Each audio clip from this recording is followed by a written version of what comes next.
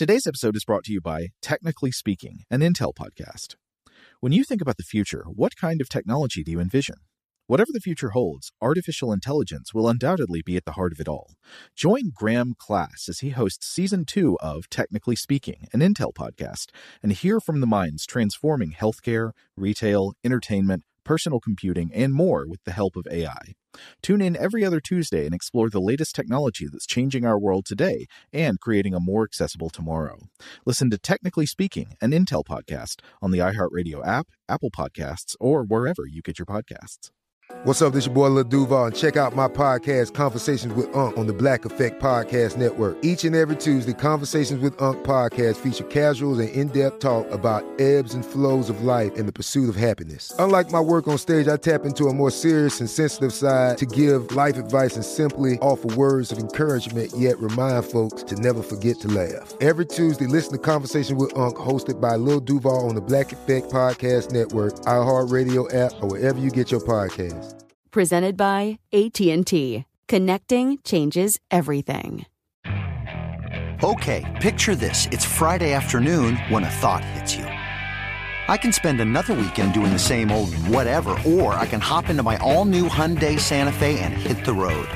With available H-Track all-wheel drive and 3-row seating, my whole family can head deep into the wild.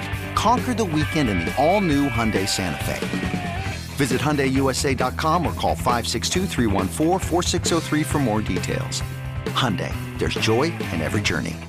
Looking to step up your Mother's Day flowers? The Home Depot has an idea. Let Mom's green thumb do some digging with colorful flowers, pots, and premium soils to bring out the most in her patios, walkways, and gardens. Right now, get Vigoro potting soil, just $8.97 for strong, healthy, vibrant plants indoors and outside. Shop our wide selection online and pick up your order in-store and give Mom the gift of a beautiful garden.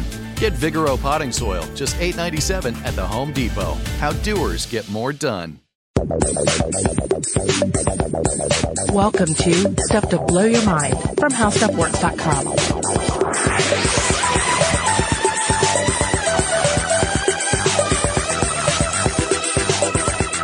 Hey, so I just wanted to let you know that Christian and I ended up talking about this topic for a really long time. So we decided to split the episode in two, and this is going to be the first half of our discussion. You can tune in again next time to hear the second half. Welcome to Stuff to Blow Your Mind. My name is Joe McCormick. And I'm Christian Sager. So our co-host Robert is away this week. He's on vacation. And the two of us thought that this would be a good opportunity to talk about a little side project that we've been working on for like 6 months now, longer than that. Are you talking about that breeder reactor we've been working on? Well, that's our side project. Okay. This one is a little bit more on the books. This is the one where we've been looking into DIY forensics. Oh, yeah. So Christian and I, well, mainly Christian, I want to give you all the credit because it's true that you've had this idea of wanting to produce a video series for How Stuff Works showing how you can do your own forensic science investigations, just like you'd see well, I don't want to say just like you'd see on CSI because it turns out all that stuff you see is mostly pretty fake garbage. But, yeah. But like a forensic investigator would do at a crime scene. So how you can use tools available to you to figure out what happened if, say, there's blood spatter all over a wall or if there is a fingerprint left on a surface. And so the first one that we did was like a demo because we wanted to like kind of test it as a proof of concept. Right. And we took one of our studios here at How Stuff Works and we covered the walls with paper. Yeah. We got a mannequin head and put some fake blood packets on it. Yeah. And then, we basically had Lauren Vogelbaum from Forward Thinking come in with Thor's hammer Mjolnir, which we just have laying around, and just pound on this mannequin's head so that the blood would splatter as if it was a person being hit with a real hammer. It's to see how the blood would splatter. And we were testing basically the premise of how blood splatter analysis works. And there's some math to it. So then we subsequently did the stringing, which you've probably seen on these forensic TV shows like CSI, where they string crime scenes. Yeah. And there you're trying to identify the trajectory of the blood that hit to leave the stain pattern that you find. Yeah, exactly. So you can sort of figure out both where the crime happened and what the like height and I guess like 3-dimensionally is the best way to explain it, right? You can explain where it happened in the room, but also the height of the blow. Yeah. And so we did it, and it worked. Sort of. Yeah. It was a mess. With all of the complications we have, but yeah. Yeah. I mean, we definitely weren't as prepared for how difficult it was as I thought. And then we posted some photos to the Stuff to Blow Your Mind social media accounts, and at least one, maybe two people popped up. If you're listening, thank you. They were blood spatter analysis experts, and they gave us some advice. And we've just been so busy with everything else that we do here. We just haven't been able to get to the rest of it. But the idea was we were going to take this and we were going to extrapolate it out into like a 4, maybe 5-part series that was going to be a locked room murder mystery, where each episode, Joe and I tried to solve a crime by doing DIY forensics in the room. And we were going to do the blood spatter one. We were going to do paper chromatography. We were talking about dusting for fingerprints with super glue, which is really interesting. We were going to talk about decomposition of bodies and how do you figure out the time of death. Then we got into looking at some other stuff. We got to bite marks, hair and fiber analysis, stuff like that. And we were like, how valid actually is this? I mean, not just beyond like us doing the DIY version of it with like Ziploc baggies and tweezers here in our studios, but like, how actually valid is this? And Josh Clark from Stuff You Should Know started talking to us about it. And he was like, there's a lot of really bad pseudoscience in this. And he sent us a great article. This is something that Josh and I had talked about several times before, actually. Yeah. It's sort of a running conversation we have about problems that keep emerging in forensic science. Absolutely, yeah. So he pointed this out to us, and we thought, you know what? Why don't we do an episode of Stuff to Blow Your Mind about this, so we can sort of get our thoughts clear, really do a deep dive on the research, and then maybe one day we'll return to this video series and we'll make sure that the stuff that we're doing, first of all, is valid, but that second of all, that we can, what I'm hoping to do with it is also somehow within this locked room narrative that we're going to construct, also tell the audience, like, you can't rely on hair evidence, for instance, right? Or bite marks, because there's a lot of subjectivity to how that's done right now. So that's what we're here to talk to you about today, is the pseudoscience and the sort of false interpretations. And there's just a lot of problems with forensic science, and I think people within the field would acknowledge that as well. Yeah, and it certainly has been openly acknowledged. So one resource that we're going to be referencing throughout this episode is this massive compilation research document put together by the National Research Council and published in 2009 called Strengthening Forensic Science in the United States. And this was put together out of a commission, I think, funded by Congress, to look at the state of forensic science in the United States and take a scientific, analytical, critical approach to it to say, how well are we using forensic science in our courts? Like, how scientifically established are the methods that are being used? How often do they get the right answer as far as we can tell? Yeah. Because it has become more and more clear that lots of traditional methods used in forensic science analysis, the kinds of science we would use to analyze a crime scene, to identify a suspect, to demonstrate the guilt of a suspect, et cetera, these things are in many cases full of flaws. And I've seen it alleged that really nuclear DNA analysis is about the only forensic science discipline used in U.S. courts that isn't thoroughly riddled with problems. Actually, and we'll talk about it in this episode too. There are even problems. It can be vulnerable. Yeah, but I think it's generally considered the best. It is considered the best, yeah, but there are issues with it as well. So I got a question for you. Have you ever served on a jury before? No, I haven't. I've had, jury selection days, but I've never been picked for a jury. So a couple of years ago, I was picked for a jury, and I don't know how this happened, but somehow I ended up being the foreman. And, little do they know what power they put in the hands of this doom purveyor. It was a real weird case, and I won't take you all down the long road of it, but I will say, one of the people that came in, it was a cocaine possession and distribution case, but also a firearm possession case for a felon who was not supposed to be carrying firearms. Right. They had a cocaine expert come in from their forensics lab. And, like with any rhetorical position, especially in the courtroom, I mean, this is where like a lot of the Greek terminology for rhetoric came from. they first started off by presenting the ethos, the quality of the character of this woman. They gave us her, how many years that she'd been working in the lab and in the field, and what her degrees were and what her training was, and how many cases that she'd looked at, and all of that stuff to sort of establish up front, this is a person you should believe, right? Yeah. And that's pretty much standard practice when you're in a courtroom and somebody who's a science expert comes, or a forensics expert comes to testify about a case. Mm-hmm. But what you don't know is necessarily like the actual field itself, how much solidity there is to the discipline. Yeah. So imagine you are on a jury and it is 1835 or so. Okay. So you are not the scientifically literate person you are today. You are maybe a farmer who has been called in for jury duty, and it's a murder trial. And the prosecution brings on an expert witness to testify to the guilt of the defendant. And the expert witness who comes on says, look, here is a map of the different organs on the human skull. And as you will see in this sketch of the defendant's head, they have an extremely pronounced organ of murdering. And that's a bump that's right here on this part of the head. And through the principles of phrenology, we can demonstrate that this person is by nature a murderer and will kill again if released. Now, we know that sounds like complete bunk. Man, wouldn't life be super easy if we could just touch everybody's heads and figure out if they're murderers? It would be much easier. It would also give you more excuses when you're touching people's heads. And people are saying, why are you doing that? Why are you doing it? Just checking. Just want to make sure. Make sure I'm safe. Yeah. Don't want to be in the presence of somebody with a pronounced organ of destructiveness.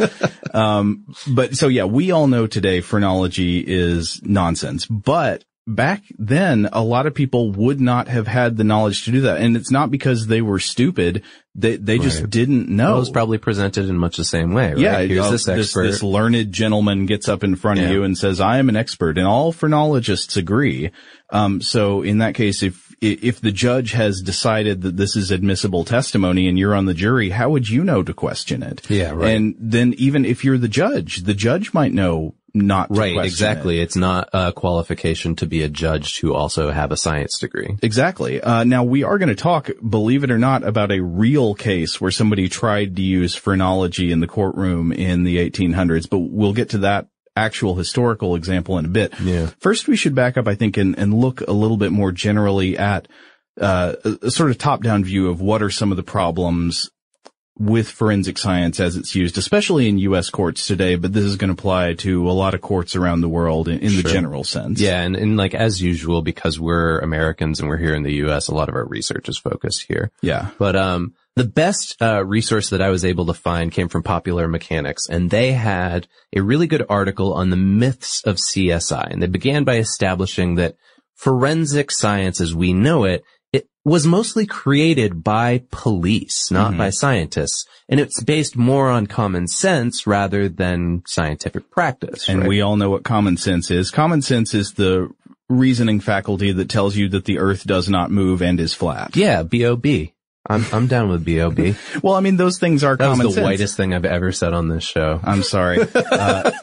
Yeah, I mean, so common sense, as we know from all kinds of fields of science, very often betrays us. Common sense is useful for getting your average stuff done day to day, but it is not good for deducing truths that are obscure. Yeah, right. So this Popular Mechanics article goes in depth and it says, okay, and it points out DNA testing right off the bat. And they said DNA testing is really good.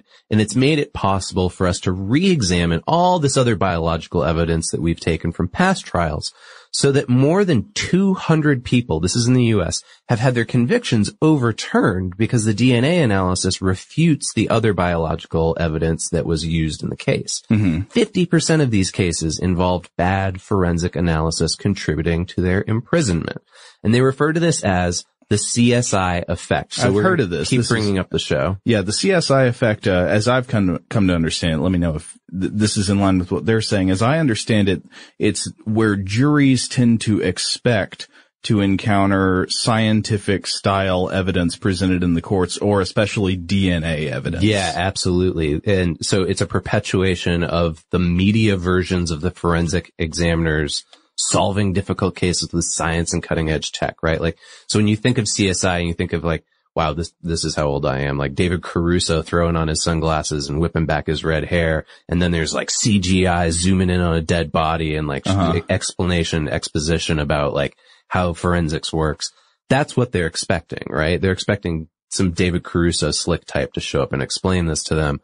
There's an argument, though, that this is a misconception that absolutely sways jurors before they're really even in the courtroom. Yeah.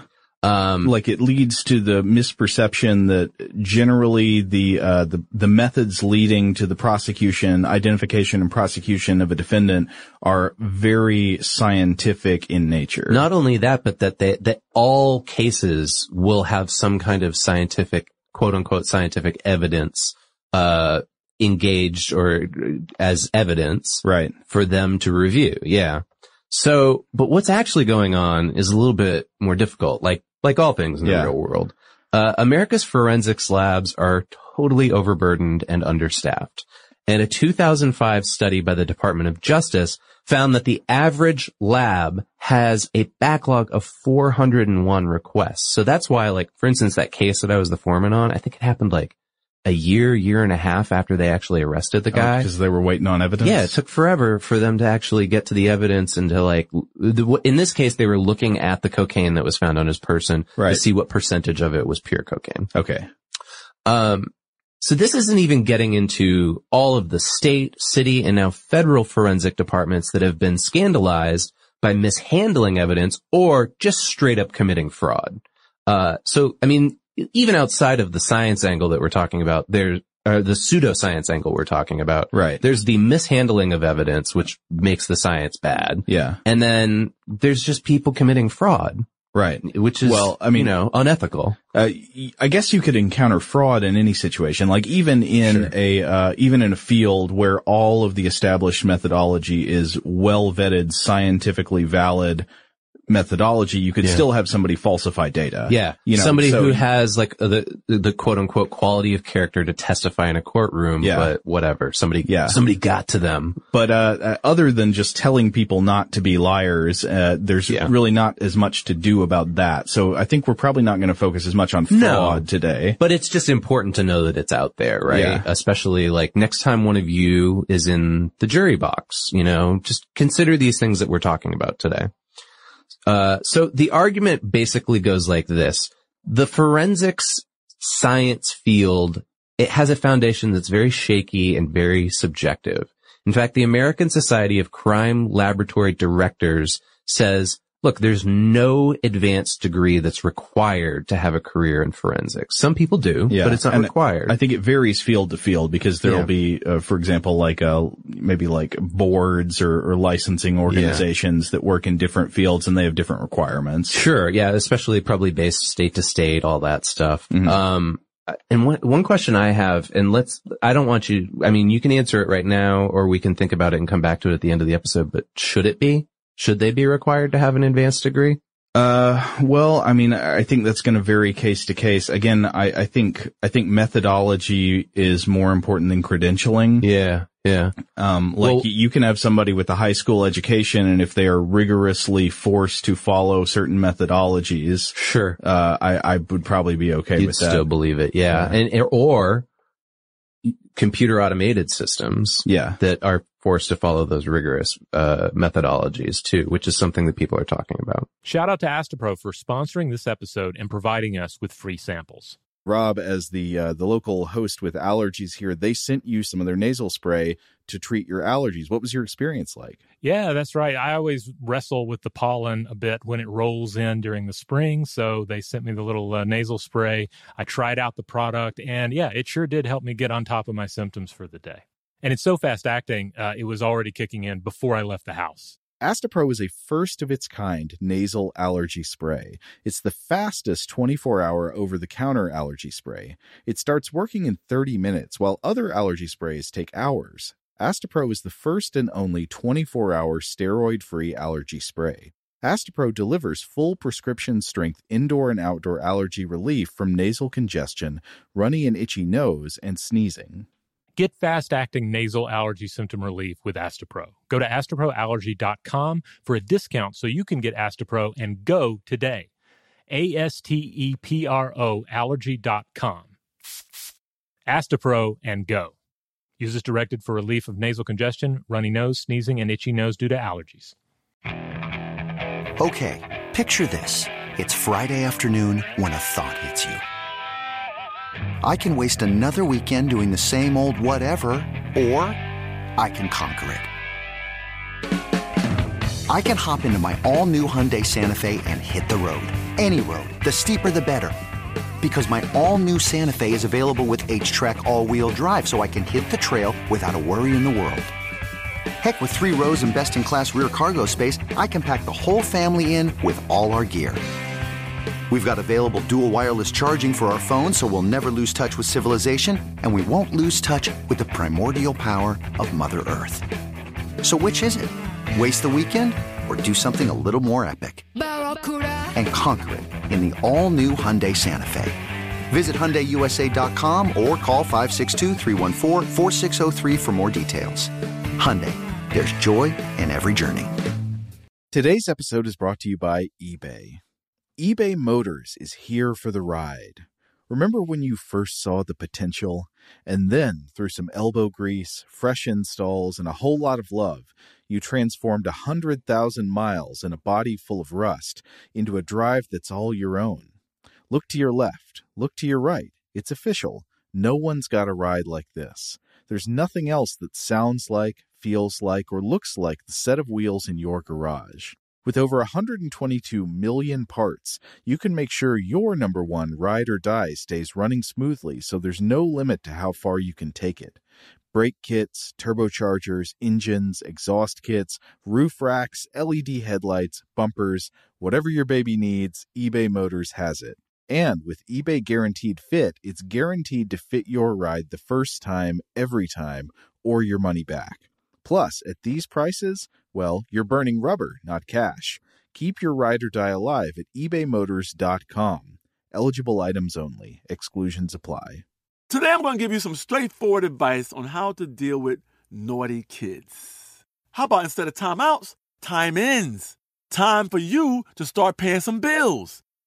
I'm JB Smoove, and that was a full episode of my new podcast, Straightforward, inspired by guaranteed straightforward pricing from AT&T Fiber. Get what you want without the complicated. AT&T Fiber, live like a gigillionaire. Available wherever you get your podcast. Limited availability in select areas. Visit AT&T.com/hypergig for details. So it's been argued that the body of research behind forensic science is just totally incomplete. The methodologies aren't precise. Like I said, there's lying and fraud. Today, we're mainly going to concentrate, though, on whether the science itself adds up so that you can take valid conclusions from it and use it as evidence in a courtroom, right? Yeah. Pseudoscience, problems in the scientific method. Yeah. We've had chemists who have faked results and gone to prison for drug convictions. There's been sloppy work that's been done in thousands of cases related to St. Paul, Minnesota, Detroit, Michigan, Philadelphia, North Carolina, Houston, and more. I mean, this is everywhere. But in 2005, this is what led to the paper that we were talking about earlier. Yeah. Congress commissioned the National Academy of Science to examine the state of forensics in U.S. law enforcement. And this group found in 2009 that there were, quote, serious deficiencies in the nation's forensic science system. And they advocated for extensive reform. And they said, apart from DNA, and remember, we're going to come back to DNA later. Yeah. There is no single forensic discipline that has been proven with a degree of certainty to be able to match a piece of evidence to a suspect. Now, that brings up an important thing that I think may come up again in this episode, which is that some fields, as practiced, may be better able to sometimes exclude the possibility of a defendant being guilty rather than matching, if that makes any sense. Yeah, sure. One example I know we'll talk about later is bite marks. Yeah. And that's something I've seen pointed out is that while it might be hard to say, okay, this bite mark identifies that this truly is the defendant, you could more easily say this makes it clear that this bite mark was not left by the defendant. Yeah. It's complicated, right? And it's, it brings me back, as many of our episodes do lately, to, the wicked problems that Robert and I talked about earlier this year that just what's going on with forensics in the justice system in general is a wicked problem. And I don't think it's going to be solved with one answer, right? No. But it's worth looking at. Well, I mean, one thing we can take comfort in is that, this big 2009 report is very extensive, and I hope that this already has in some cases led to some initiated reforms, and it will help lead to continued reforms in the future. So it's not like nobody recognizes this problem and nobody's doing anything about it. Yeah, I suspect that there are a lot of people who are working very hard right now. You may even be listening to the show who are like, hey, you know, we're doing our best over here. Yeah. So we get that, but it's also important to sort of walk through the process and figure it out. The worst implication of this though, Joe, is like this is, and this is extrapolating it out to one reason why a lot of people care about this now is because it's in our pop culture, right? Serial, the biggest podcast out there, Making a Murderer on Netflix, all of which touch upon these things. There's an implication that if the forensic science is wrong, that there are innocent people who are jailed for crimes they didn't commit. And subsequently, there are guilty criminals out there who are still roaming free, too. Yeah. So, we're going to talk about this group a lot as well. The Innocence Project found that when prisoners were exonerated by DNA, the real perpetrators were identified in half of those cases. And in all but one, the real perpetrators continued to commit crimes, serious crimes, after the innocent person went to jail. Yeah, so the Innocence Project, if you haven't heard of it, it's an advocacy organization. So it does, you might say, probably have an axe to grind in this issue, but it's also, it's I think it is abundantly clear that many innocent people have been convicted of crimes they didn't commit. Many guilty people have been let go on the basis of bad forensic evidence, or have been let go simply because somebody else is made to cop for the crime that they committed. And these people, so somebody who actually did a murder is out roaming the streets because somebody else is in prison for it. Yeah, and that's just one, disappointing, but two, terrifying. Yeah. Right?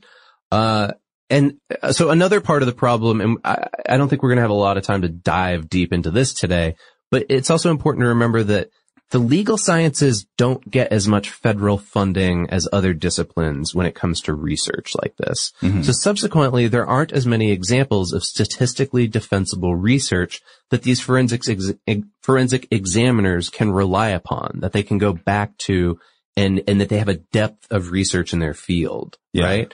And so one argument is we should fund them more, and two, they should be broken out into their own division. They shouldn't be beholden to police and prosecutors, because right now most forensic scientists work under the police and under prosecutors.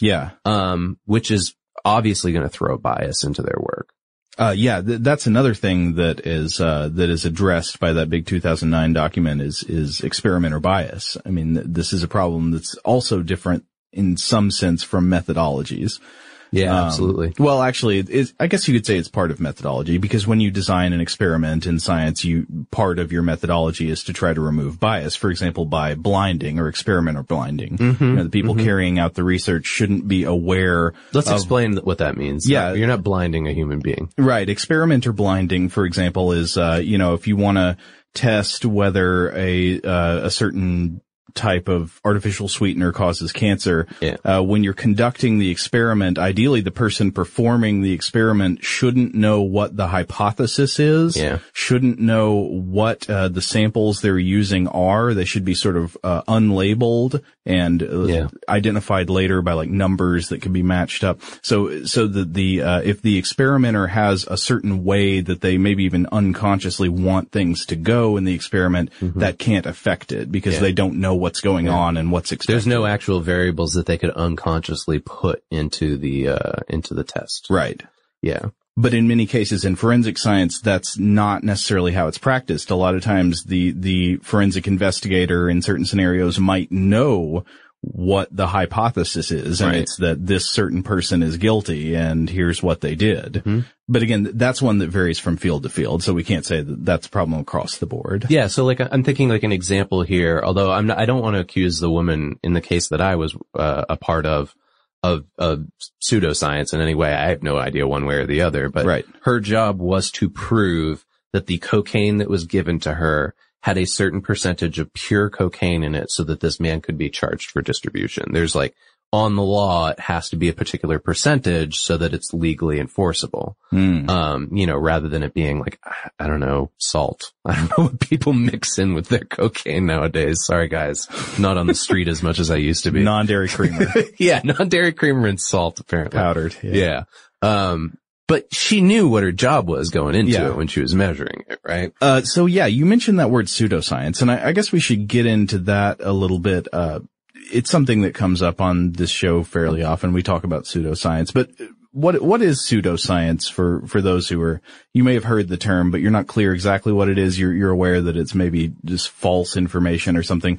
But I think that in this case, it's very important to emphasize the specific definition of it, because pseudoscience, as a standard dictionary definition I found, is a collection of beliefs or practices mistakenly regarded as being based on the scientific method. Mm-hmm. So, the scientific method with reference to forensic science, as defined explicitly in that big 2009 National Research Council report, is, quote, hypothesis generation and testing. So you've got a hypothesis going in. Sure. Falsifiability and replication. So there are ways that you could show your knowledge is not true. Yeah. And testing more than once by different people to verify the results you get. And then peer review of scientific publications. So testing your findings against other experts in your field to see what they think and if they can criticize your method. Now, other than the peer-reviewed aspect, this is pretty much what we learn in science class in high school. Yeah. Right? Like, well, depending on, when you get your little research lab book and you're filling out all your stuff for the experiments that you perform in class and such like that, this is what they're teaching us, the importance of that. The peer review stuff comes later when you're in, I guess, higher education, but, it shouldn't be that hard. You're right. But in a lot of cases, this is exactly what they have found. Many forensic fields or certain forensic investigators don't always practice. Or Sure. their techniques don't reflect this, or the rules of analysis they use don't necessarily reflect this. They're not based on, well replicated, falsifiable scientific tests. They're more just kind of like knowledge, general wisdom, folk wisdom about, here's what you'd expect to see here. So it's kind of like, so I like to think about a scene that I love from TV, but this is total pseudoscience, all right? But it's also like Street Cops, right? The Wire, the infamous F-word scene in The Wire, you know what I'm talking about, right? Where Bunk and McNulty are in the kitchen and they're trying to figure out how a woman was shot through a window in the kitchen. And so they're basically measuring with pens and like, I don't even know if they have a measuring tape in that scene or not. You know what I'm talking about, right? And they're measuring like what the trajectory of the bullet might have been, what angle the guy might have been shooting from, where she was shot, where the bullet might have been lodged in the refrigerator door, all this stuff in the meantime while they're swearing a bunch, which is funny for us as the audience. But that's not science. Well, I mean, that's just them. They've got some common sense. Yeah. And they've been on the job. They've seen enough homicides that they have a bit of an idea on how to explore that scene. But that's not something that you necessarily would submit to the courtroom. Right. I mean, I can look at that scene and say, I don't know. It seems like they're reasonable in the conclusions they're drawing. Yeah. But yeah, I mean, one problem there is, for example, the lack of quantitative evidence. Yeah. This is something that's often important in science, is trying to find a way to represent your findings with numbers. So it takes the gut feeling out of it. Right. So instead of saying, that bullet hole looks like it came from there, instead what you should be doing is putting a straight object through it and measuring with a protractor exactly what the angle is. Right. So that it takes your gut feeling out of it. You have a specific number that has been explicitly measured. Now, I think if David Simon, creator of The Wire, were here with us, he would argue that one of the points of that scene also is that because the Baltimore Police Department is so horrifically underfunded, this is how these police have to go about doing their jobs, because they don't have protractors or forensics teams that can come in and do all that stuff for them. Right. So one important point I think that we should make is that pseudoscience isn't just any false knowledge or bad epistemology. It's a specific type of thing. Like if a prosecutor on a case, you're on a jury and a prosecutor brings in a tarot card reader to turn some cards to show you exactly how guilty this guy is of attacking somebody with a folding chair. Yeah. that would be a bad evidential standard, but I don't think I wouldn't. If the tower came up, I'd be real worried. I wouldn't call it pseudoscience because it's not trying to dress itself in the wardrobe of science. Yeah. And that's exactly what is so pernicious about some of these flawed forensic science methods. They take on the credibility of the scientific method without actually practicing the method in every case. Yeah, and depending on how charismatic or rhetorically qualified a defense or prosecutor could be, you know, it's very easy to convince a jury that somebody's an expert in something that they just simply don't understand, you know? So that's also worth considering. Yeah. All right. I want to bring up one thing here that references another old episode of ours too, which is, Robert and I did that episode earlier this year about cargo cult science. Okay. Or cargo cultism. And then we also talked about cargo cult science within. Is that a concept from Feynman? Yeah, he's semi-involved in that. Yeah. In fact, we told a really fun story. Go back and listen to the episode, everybody, but told a fun story about Feynman hanging out in a bathtub while people were doing reflexology on each other. Anyways.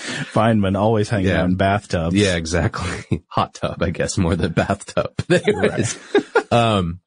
But so this also, it made me think of what Robert and I talked about as the church of science, quote unquote, in that episode too, that there is an idea of science as being almost like a deity nowadays, right? That true knowledge and true,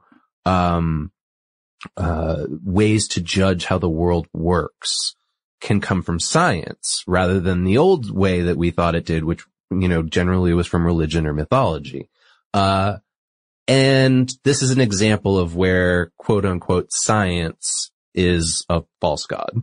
You mean like the people who treat science sort of as dogmas rather than as a method? Exactly. When people say, I hate when I hear this, when people say, quote, science says. Yeah. That's one of my least favorite phrases. Science doesn't say anything. Science is a tool. It's not a deity speaking pronouncements to you.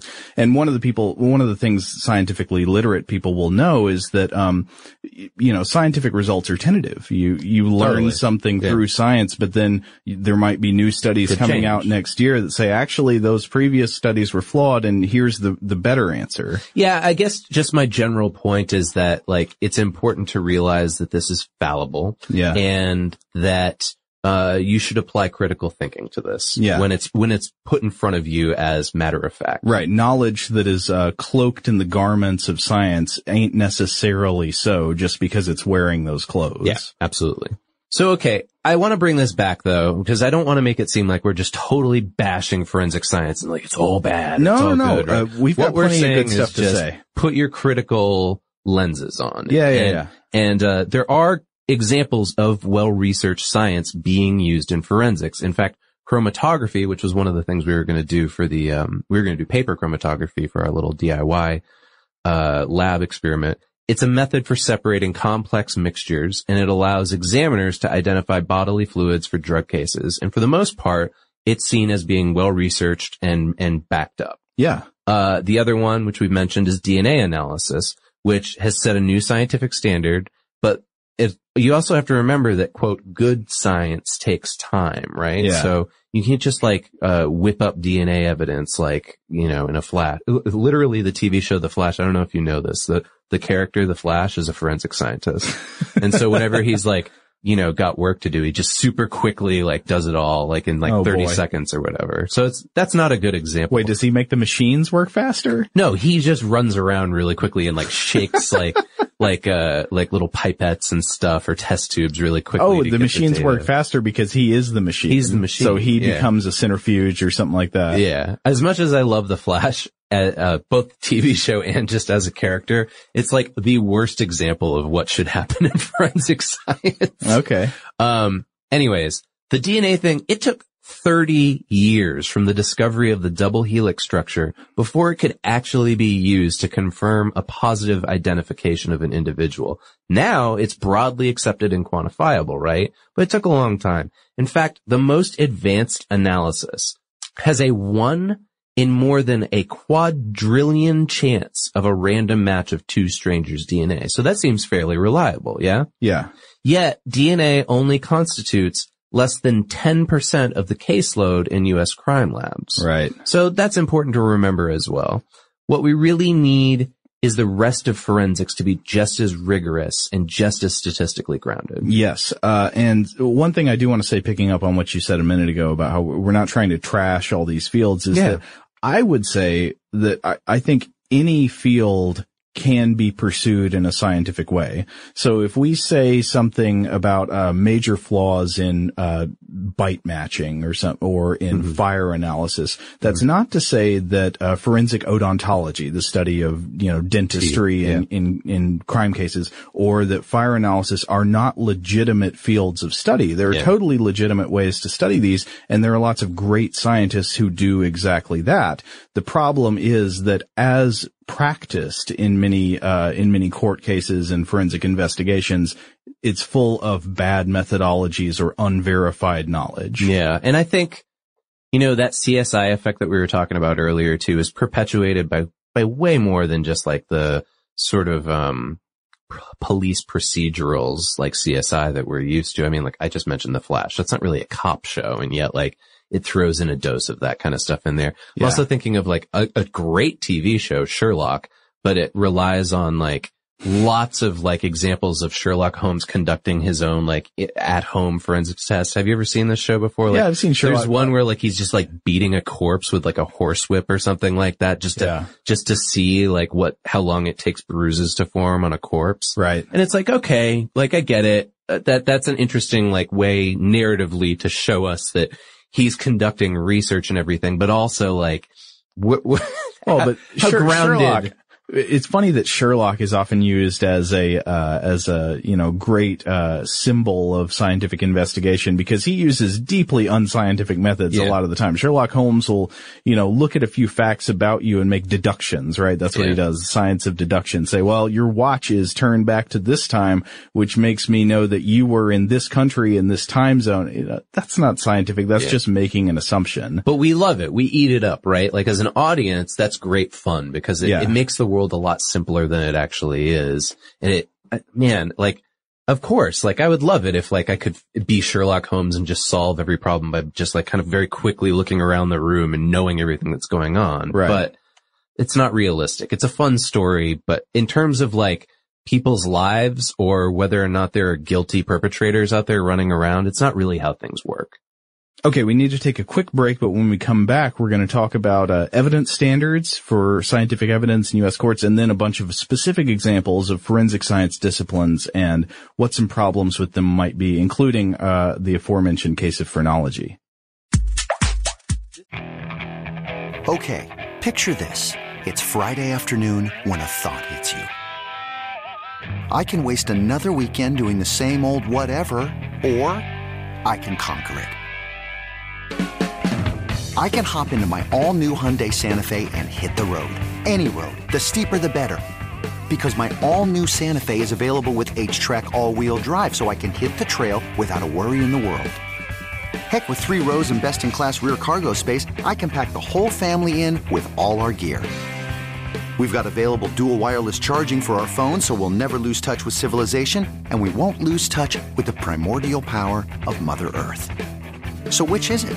Waste the weekend or do something a little more epic? And conquer it in the all-new Hyundai Santa Fe. Visit HyundaiUSA.com or call 562-314-4603 for more details. Hyundai, there's joy in every journey. Today's episode is brought to you by eBay. eBay Motors is here for the ride.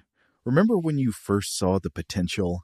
And then, through some elbow grease, fresh installs, and a whole lot of love, you transformed 100,000 miles and a body full of rust into a drive that's all your own. Look to your left. Look to your right. It's official. No one's got a ride like this. There's nothing else that sounds like, feels like, or looks like the set of wheels in your garage. With over 122 million parts, you can make sure your number one ride or die stays running smoothly, so there's no limit to how far you can take it. Brake kits, turbochargers, engines, exhaust kits, roof racks, LED headlights, bumpers, whatever your baby needs, eBay Motors has it. And with eBay Guaranteed Fit, it's guaranteed to fit your ride the first time, every time, or your money back. Plus, at these prices, well, you're burning rubber, not cash. Keep your ride or die alive at ebaymotors.com. Eligible items only. Exclusions apply. Today I'm going to give you some straightforward advice on how to deal with naughty kids. How about instead of timeouts, time-ins? Time for you to start paying some bills. I'm JB Smoove, and that was a full episode of my new podcast, Straightforward, inspired by guaranteed straightforward pricing from AT&T Fiber. Get what you want without the complicated. AT&T Fiber, live like a gigillionaire. Available wherever you get your podcast. Limited availability in select areas. Visit AT&T.com/hypergig for details. Snag a Job is where America goes to hire, with the deepest talent pool in hourly hiring. With access to over 6 million active hourly workers, Snag a Job is the all-in-one solution for hiring high-quality employees who can cover all your needs. On demand, temp to hire, part-time or full-time. You name the position. Warehouse worker, retail associate, grocery store clerk, fitness trainer, baker, stylist, bellhop, podcast producer. Yeah, Snag a Job's got a worker for that. With our easy-to-use platform, you're able to seamlessly post and fill available positions quickly with a dedicated customer support team to provide all the help you need along the way. Kind of nice knowing you have a talent pool like that in your own backyard, right? Snag a Job is the partner you need to keep your business running smoothly. So visit snagajob.com or text SNAG to 242424 to talk to an expert. Snagajob.com, where America goes to hire.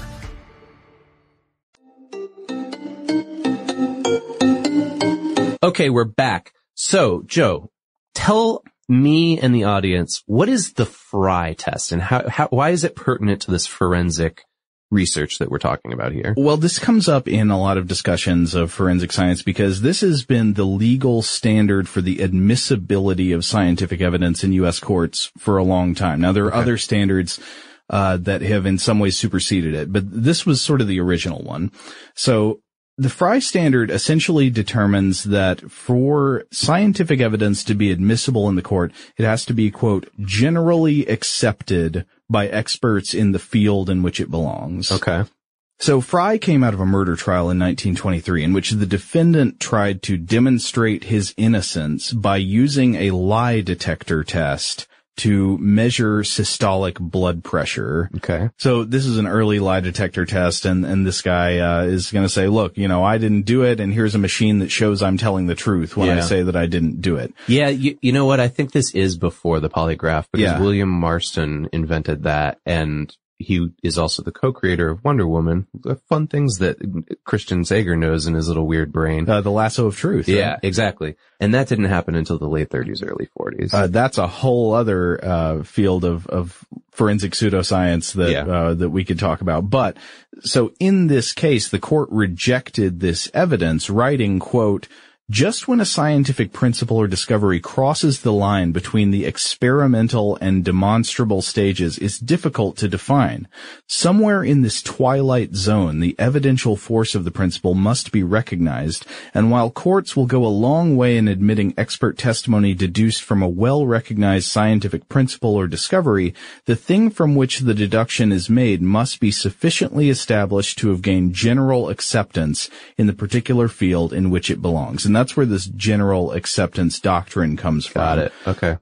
So lie detector tests, not generally accepted by the relevant scientific fields then or now, really. And yet we still see them in pop culture all the time. Right. And even if they were mostly accurate, they're not legitimate scientific evidence to use in a court. But even this is not foolproof depending on how it's applied and interpreted. For example, what if a whole field is just rotten to the core with pseudoscience? So again, it might not come as a surprise, but most phrenologists consider phrenology a legitimate science. Yeah, of course they would. And so if you don't... Oh boy, here we go. Yeah. Here we go. I see the next line coming up. I'm waiting for the emails to come in. Right. Most people who own orgone energy accumulators probably think Wilhelm Reich is not pseudoscience. Yeah, absolutely. So those of you who are longtime listeners may know earlier in the year, Joe and I did an episode on Wilhelm Reich and orgone accumulation and cloud busting. Yeah. And we received some nasty emails from people who were, deep followers of Reich's belief. Yeah. They were not happy that we did not, see the genius in his method. Yeah. And I like to feel like we did a fair treatment of that topic, but they were upset. Yeah. Well, we do our best, but I don't know. We also call them as we see them. I don't think the Orgone accumulator has much going on for it. Yeah, and neither do I. And I'm the one who owns VHS tapes and books by that guy and have stayed at his estate. So in these cases, Wilhelm Reich phrenology, it's obvious to us what's wrong because we're well aware of these fields and their faults. Yeah. But what about in obscure sciences? Things that are not popularly known to be pseudoscience, where an entire field could just be riddled with problems and nobody on the outside would know. So in 1975, the Federal Rules of Evidence were established, and this brought in Rule 702, which is relevant to this. And it reads, quote, if scientific, technical, or other specialized knowledge will assist the trier of fact to understand the evidence or to determine a fact in issue, a witness qualified as an expert by knowledge, skill, experience, training, or education may testify thereto in the form of an opinion or otherwise. So this seems to massively, just on the face of it, this looks like it massively relaxes the standard. Yeah. And this led to much argument, lots of back and forth between legal scholars, like, does this embrace the Frye standard or does it reject and replace it? And there were many fierce arguments, but eventually Frye was superseded by the Daubert standard in many courts. So the Daubert standard is much more complex, and it says, essentially the qualifications for the admissibility of scientific evidence in the courts are whether you can test the theory. That's an important thing. Sure, yeah. Like, it shouldn't be just unfalsifiable knowledge that there's no way you could show if it was wrong. Yeah.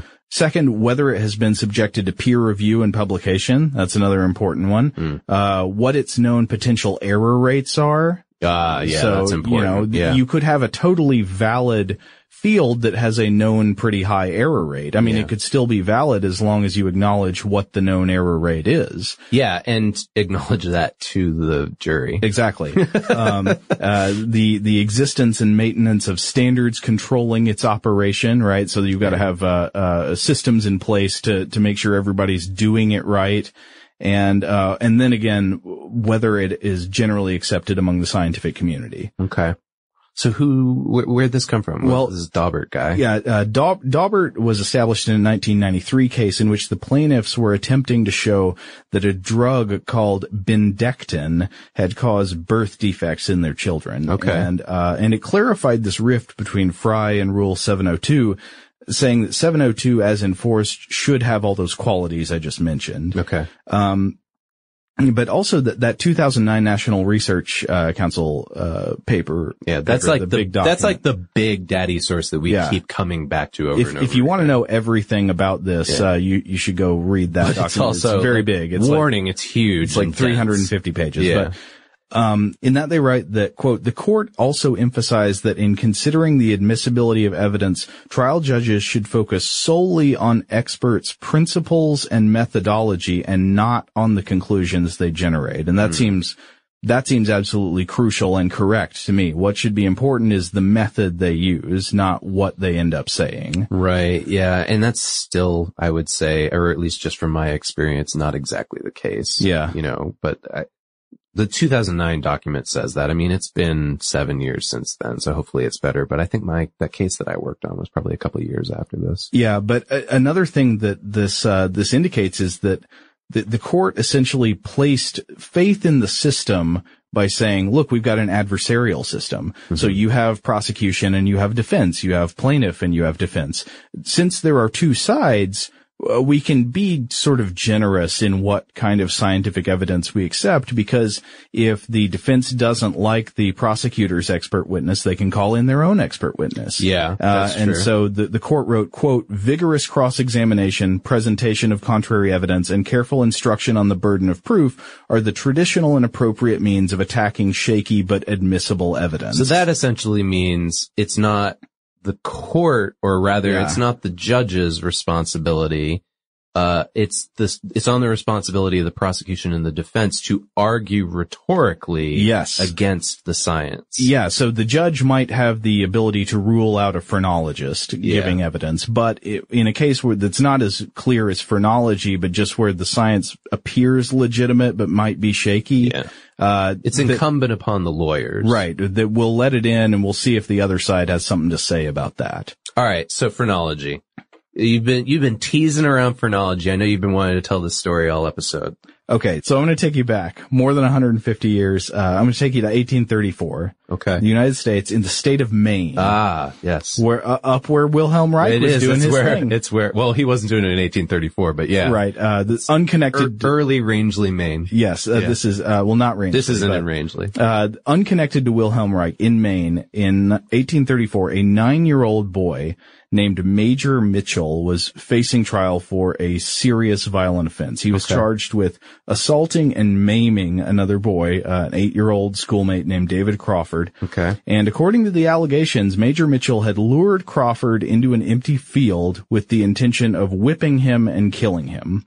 Crawford had called Mitchell names like a hog, a fool, and a stealer. And then Mitchell began to punch Crawford until an adult neighbor came by and separated them.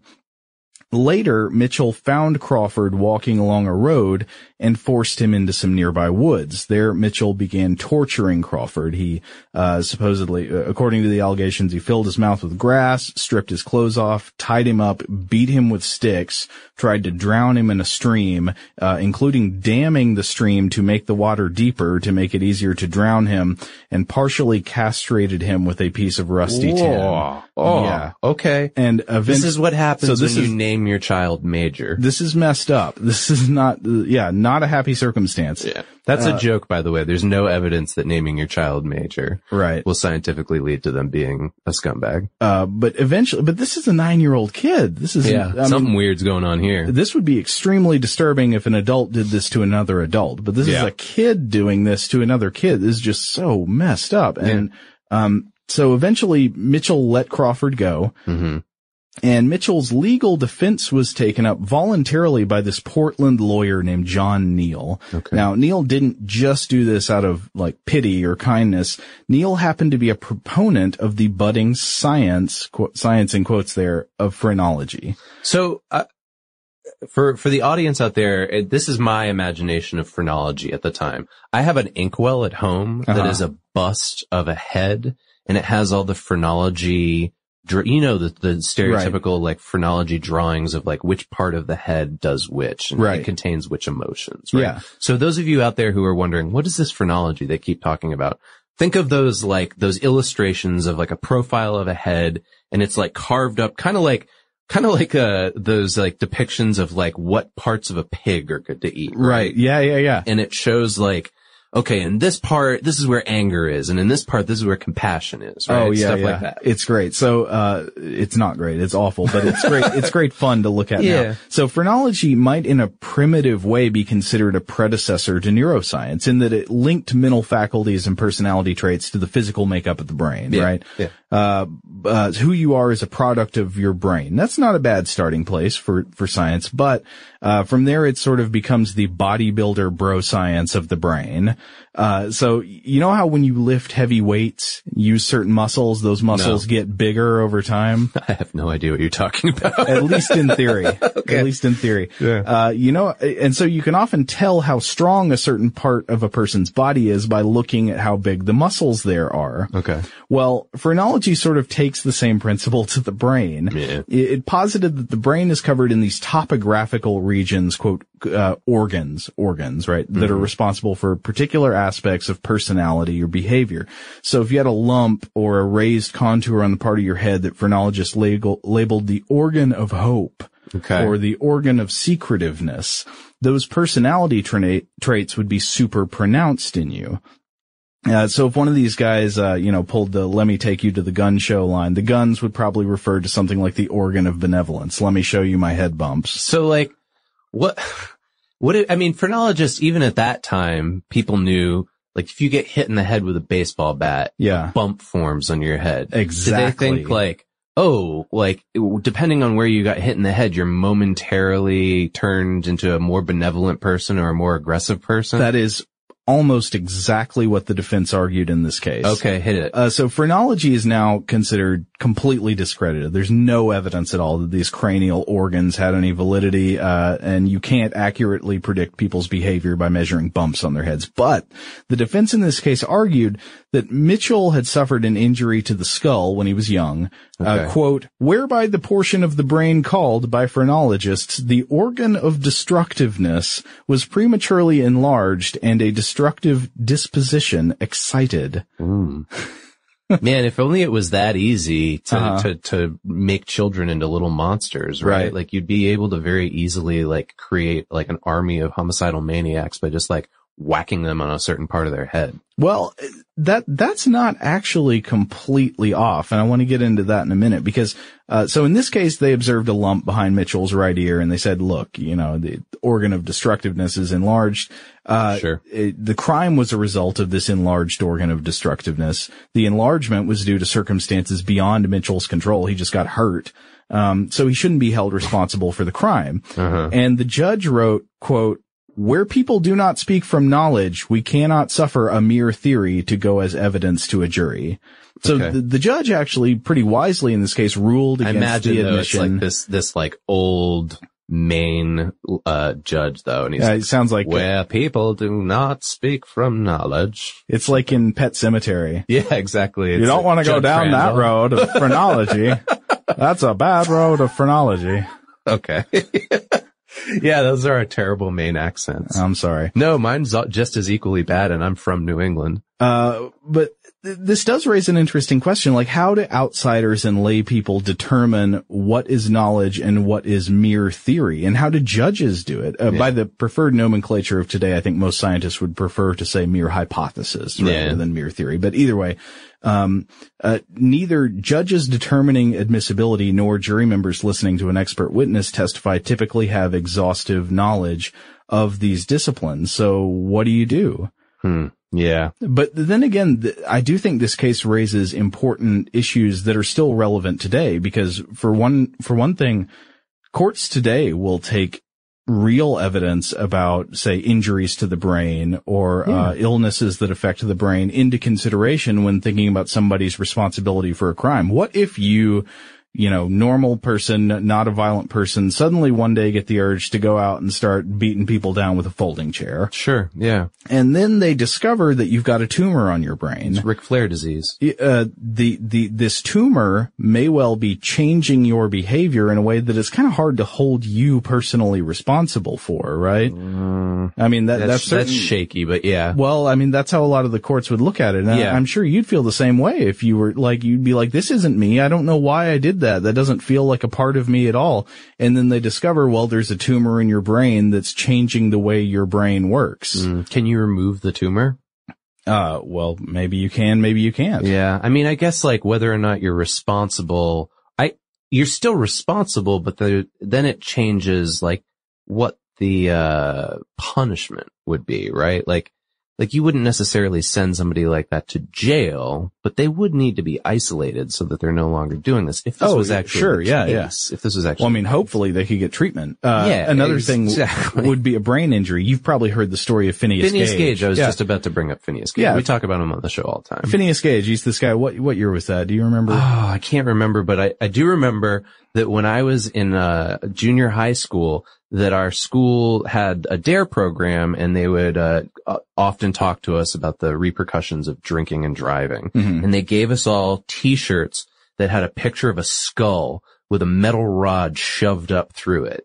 And it was to remind us about Phineas Gage and how his brain changed because of the rod. If you're not familiar with this incident, he was a railway worker. Yeah, working on a railroad, and there was some accident, an explosion, shot a metal rod through his head. Yeah, and it changed his personality completely. Yeah, he lived. It didn't immediately kill him, but he was not the same man. Yeah. And this brain injury had altered something physical about the way his brain works, and he was no longer morally or in terms of character the same person. Right. And so like in my instance with these T-shirts, DARE was trying to use this as a metaphor for like, this is what happens when you drink, is you're no longer the same person. Subsequently, you shouldn't drive. Right. Okay. But this is another way in that I think neuroscience may come into forensic science in the future, because like the more we understand about neuroscience, the more we understand about what things, physical changes in the brain can lead to certain behaviors with pretty reliable predictive power. You know, you say like, oh, we've discovered that most of the time you see this physical process in the brain, people start behaving in this way. Right. Certainly, especially like when you're talking about depression and anxiety. Yeah, exactly. Mental health. Do those things start changing our idea of how responsibility works in a courtroom? So like if we say that, you know, Phineas Gage had a bar goes through his head, or somebody had a tumor in their brain, and this directly seemed to lead to a change in their behavior that caused criminal activity or something like that. What if it's not an injury or an illness, but just some inborn condition? This is just how your brain was born. Yeah. It's complicated stuff. Again, wicked problems, right? Like it's not even just as easy as like having the forensic science be perfect. Cause even then you get cases like these hypotheticals that you're putting out. It's very complicated to decide what's right and wrong. Yeah. And since we ran so long, we're going to have to call it right there. So here's where we're going to have to leave off the first half of this discussion. But to hear the rest, you can simply tune in again next time. And in the meantime, you can find us on social media such as Twitter, Facebook, Instagram, and Tumblr, where our handle is some variation on Blow the Mind. You know what kind of weirdos we are. You'll be able to tell if it's our account, I'm quite sure. And of course, you can always catch all we say and do at stufftoblowyourmind.com. And if you'd like to email us to get in touch with ideas for future episodes or feedback on this one, you can reach us at blowthemind@howstuffworks.com.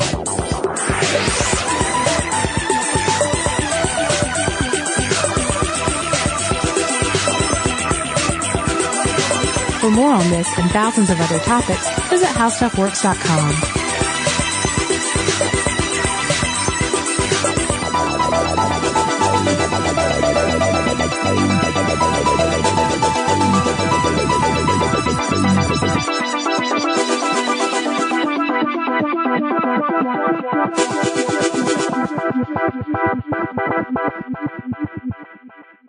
Rev up your thrills this summer at Cedar Point on the all-new Top Thrill 2.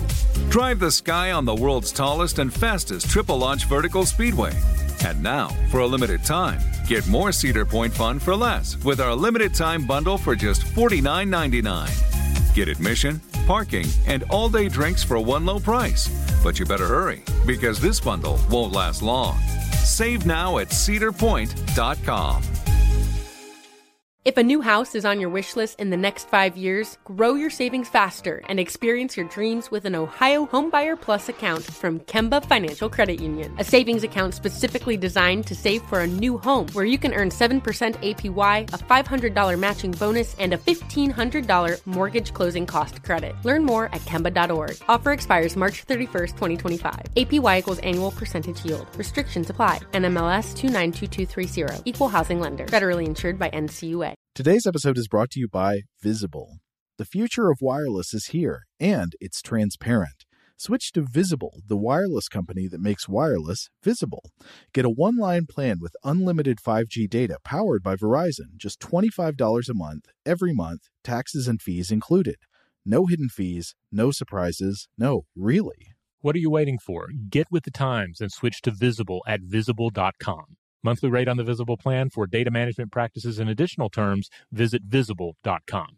Xumo Play is your destination for endless entertainment. With a diverse lineup of 350-plus live channels, movies, and full TV series, you'll easily find something to watch right away. And the best part? It's all free. Love music? Get lost in the 90s with iHeart 90s. Dance away with hip-hop beats and more on the iHeartRadio music channels. No logins, no signups, no accounts, no hassle. So what are you waiting for? Start streaming at play.xumo.com or download from the app and Google Play stores today. All you can stream with Xumo Play.